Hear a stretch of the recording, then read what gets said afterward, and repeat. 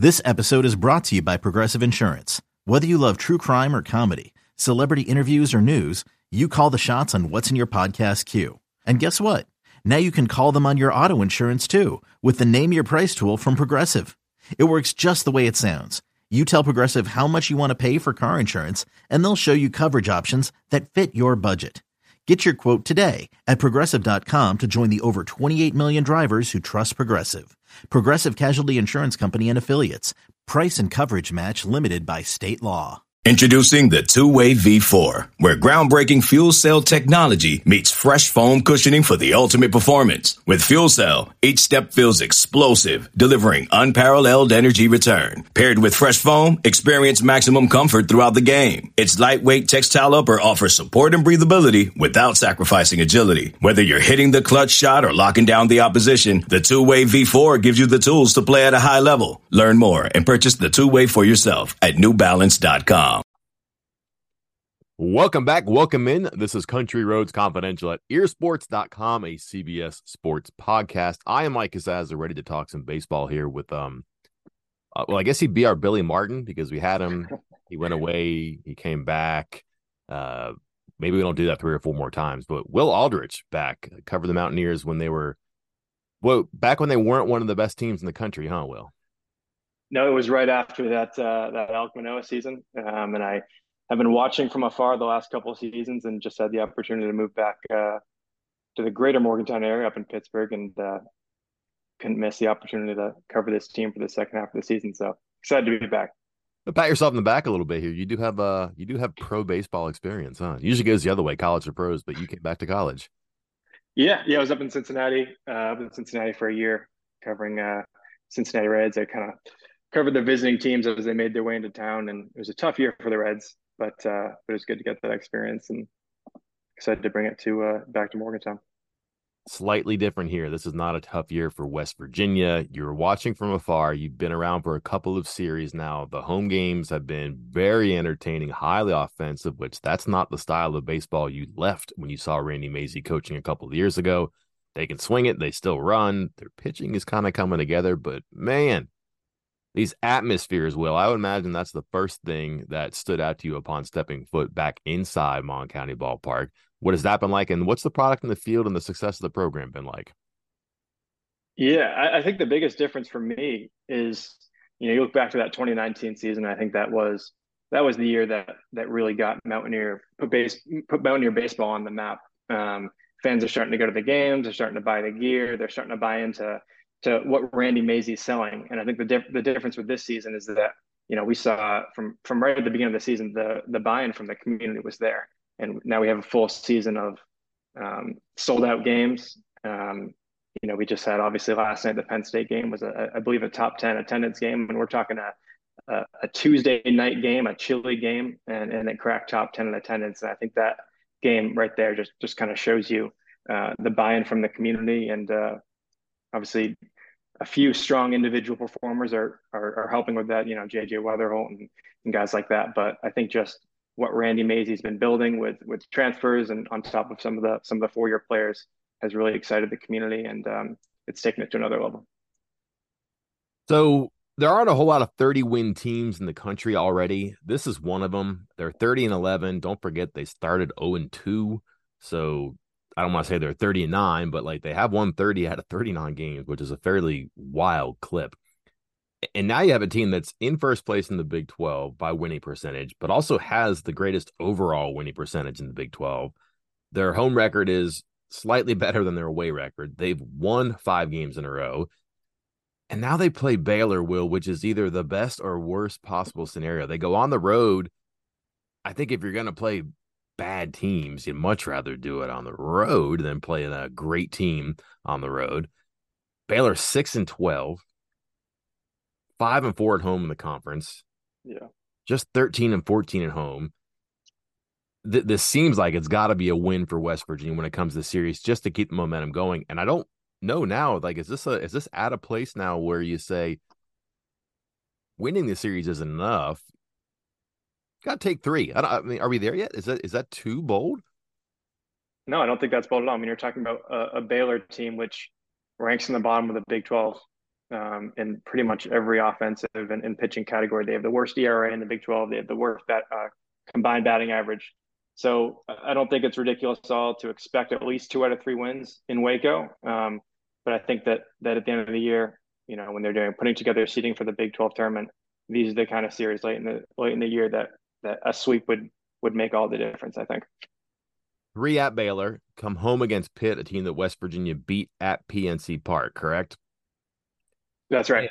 Then the home weekend against Oklahoma, and historically, that crowd for the weekend, that first weekend in May, is typically pretty good. I don't know why I know that, but like maybe it's Cinco de Mayo, but there's a whole lot of good moods. Maybe it's the weather changing, maybe it's spring football's over, but that could be a really dicey one for Oklahoma to navigate. Oklahoma is just 7-8 in the conference, 22-19 overall. My point being, here's a team that's won 5 in a row, going on the road against a bad team, playing a Pitt team at home. I just think that the momentum in the stands is going to continue to roll along and maybe accumulate.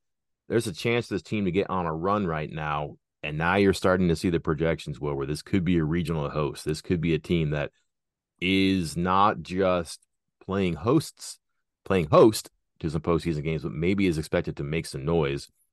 Small picture, big picture. These next 7, maybe even 8 games, because they get Pitt again after the Oklahoma series. This seems like I don't want to say fork in the road, but it can go in 2 different directions here. One could be great, and one could be just okay. Yeah, 100%. I mean, I like your analogy. This is a fork in the road. I mean, we have essentially 7 winnable games, very winnable games in the next couple of weeks. And, even before you get to Texas Tech and down the stretch at Texas, these are winnable games. And I think these are going to be the ones that you're going to look back on the end of the season. And whether this turns into hosting a regional, or whether, we get West Virginia gets sent out somewhere else. These are the stretch of the games that you need to win, and yeah, it should be fun to watch. 2 obstacles are going to have to overcome. One's a good one, and one is not so good. I want to start on the tails side here because we've been talking so glowingly about the program. And this is a weakness that West Virginia has nevertheless survived. The record is what it is. They're very successful. We've talked about this. Despite having to pitch and play on Sundays, the identity of their Sunday starter has changed throughout the season. There's been 2. And right now it seems like it's settled on true freshman Robbie Porco, who has been good, but he's going to see some good competition coming up here. Maybe not right away, but certainly in those Texas Tech and Texas series, the bats are going to be better.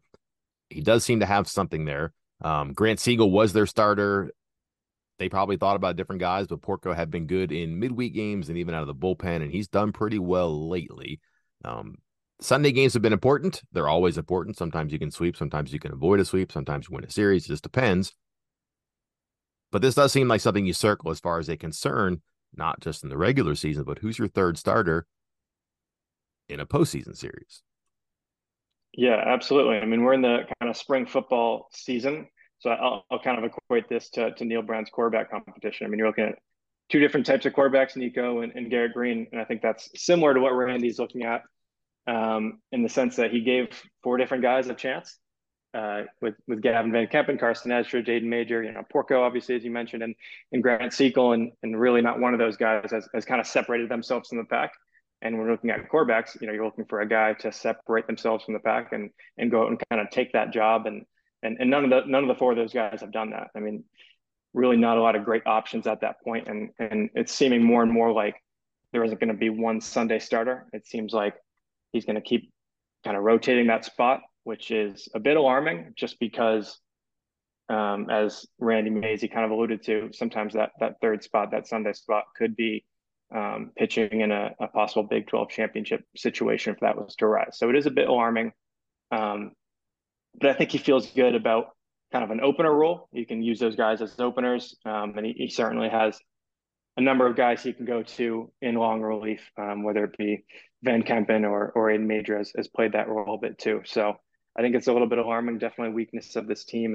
And I think whether a third starter can emerge out of that group could dictate a pretty big chunk of the way this season ends up going. All right, Coach, I'm going to ask you, who's your Sunday starter the rest of the way? If I had to guess right now, I'll just say I liked I like last night what I saw from Estridge. I'll be honest. I think it's a little bit. I think it's a little bit tough to judge what he did at Pitt. Coach Mazey kind of talked about that after the game. He's a little bit worried about how he's going to come out. I'm a big fan of Carson Edwards. I think he has the highest ceiling out of that group. Definitely has the best off speed pitches out of those four. And I just think he has the highest upside. And I'm definitely willing to see what you have to hear about that. I'm guessing by your reactions, maybe a little bit different. You went outside the box. I like that, though. I think a lot of people think it would be Siegel or it would be Porco, but Estridge does seem like he's been getting the ball in some situations where Randy's going to evaluate what he can do there and has been rewarded. He's also 6'7", right? Yes.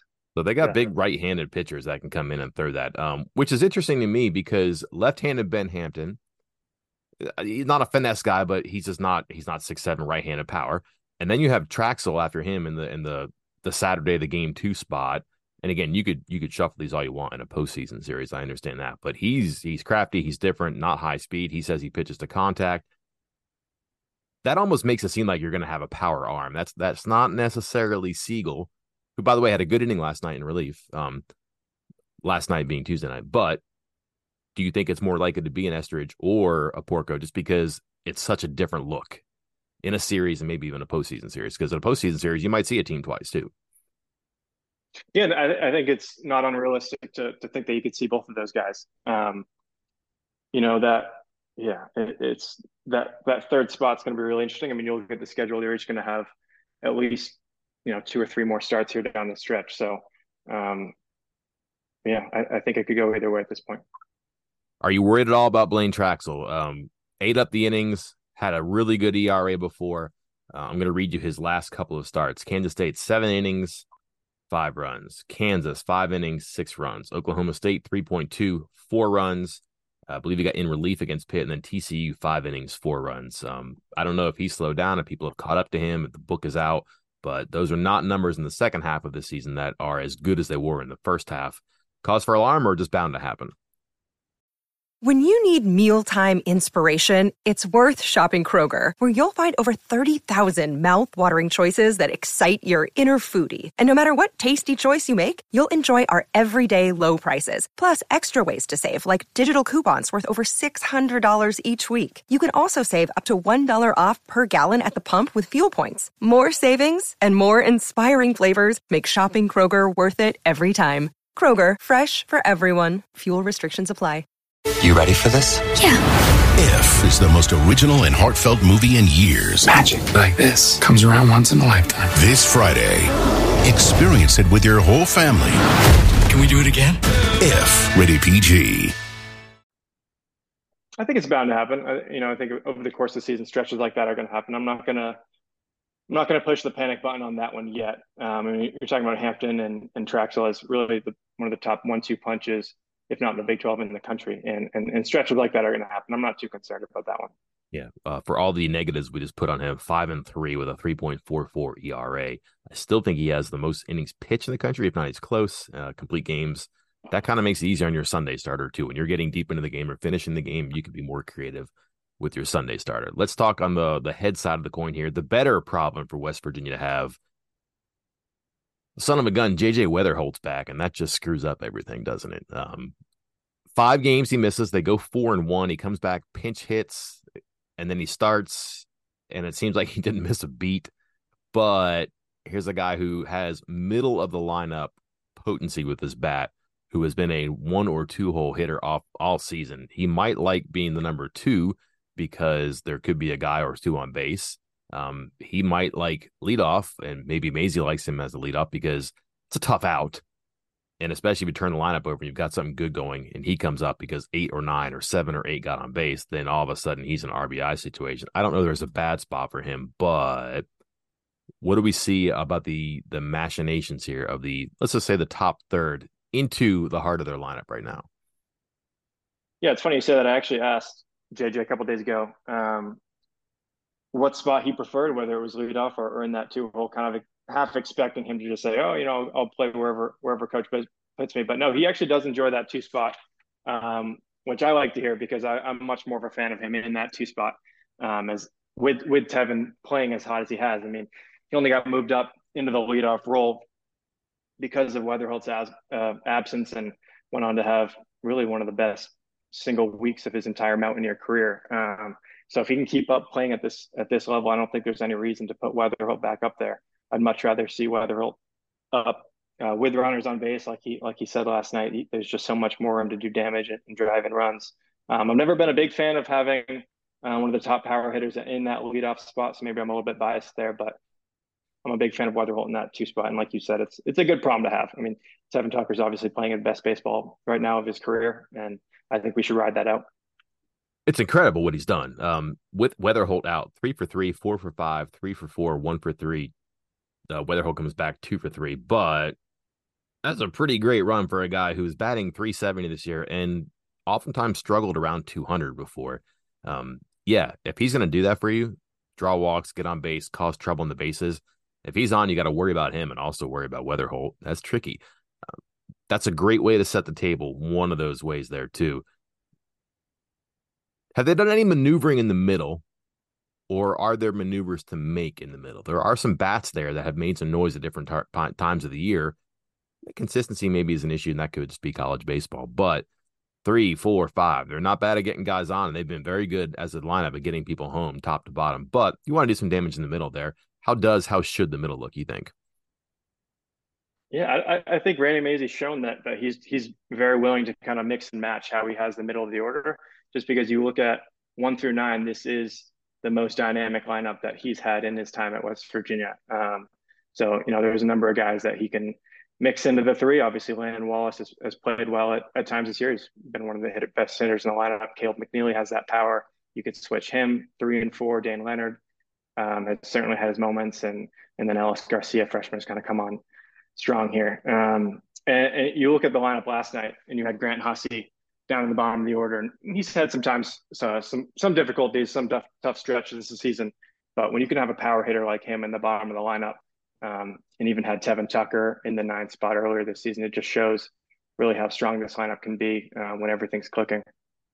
What do you make of Hussey? He's a guy who can get hot and knock the ball all around the park. Had a grand slam the other day, 10 homers, leads the team, strikes out a little bit. Maybe that's not adequate. Strikes out a lot. You're talking 46 strikeouts as we're talking there and 115 at-bats. Not a great rate, but still 261, 10 homers, 34 RBIs. For a corner infielder, that's not bad. And he is a little bit mobile. He could be a middle of the lineup guy. He could be a bottom of the lineup guy. Where's he at? What does he mean?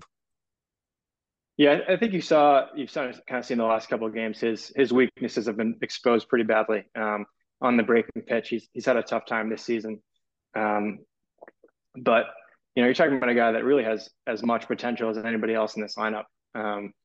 And he hasn't been able to hit the curve in the off speed. But when he's been getting himself into good counts, he's been getting that fastball, and he can really drive in the gaps and has really as much power as anybody else in the lineup. So right now it's probably better to have him in the kind of the bottom section of the lineup, maybe that 6, 7, 8, 9 spot. But when he's hot, he really can take this lineup to the next level, I think. Yeah, I kind of like him in the bottom because you can't go to sleep on him. Like, if you make a bad pitch, he's going to hurt you. Now, if you really got to work against him, well, then you can't take a break in that part of the lineup either. So there is something there. It's kind of an interesting point you make.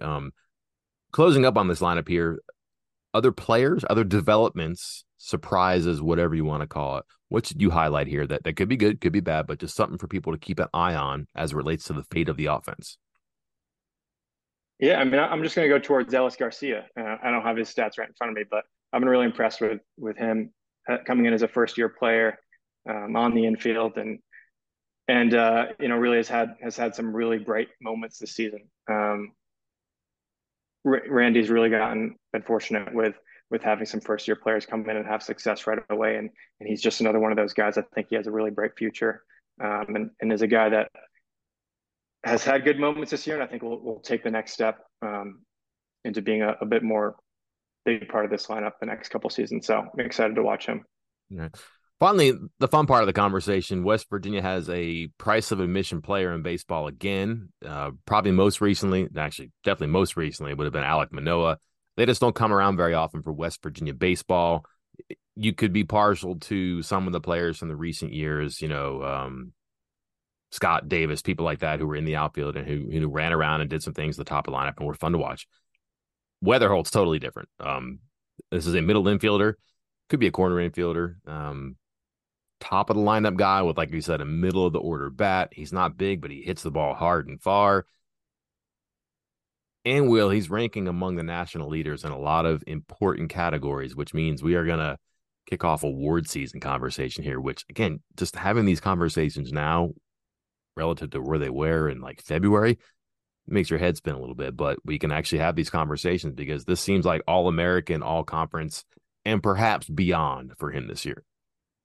Oh, certainly all-American. I mean, it's so fun to watch this. I mean, when has a West Virginia player like this really been in kind of these end of season award conversations? You know, obviously Alek Manoah, but I think that these players, Alek Manoah and Weatherholt, have come around at the right time and really taken these exciting teams to the next level.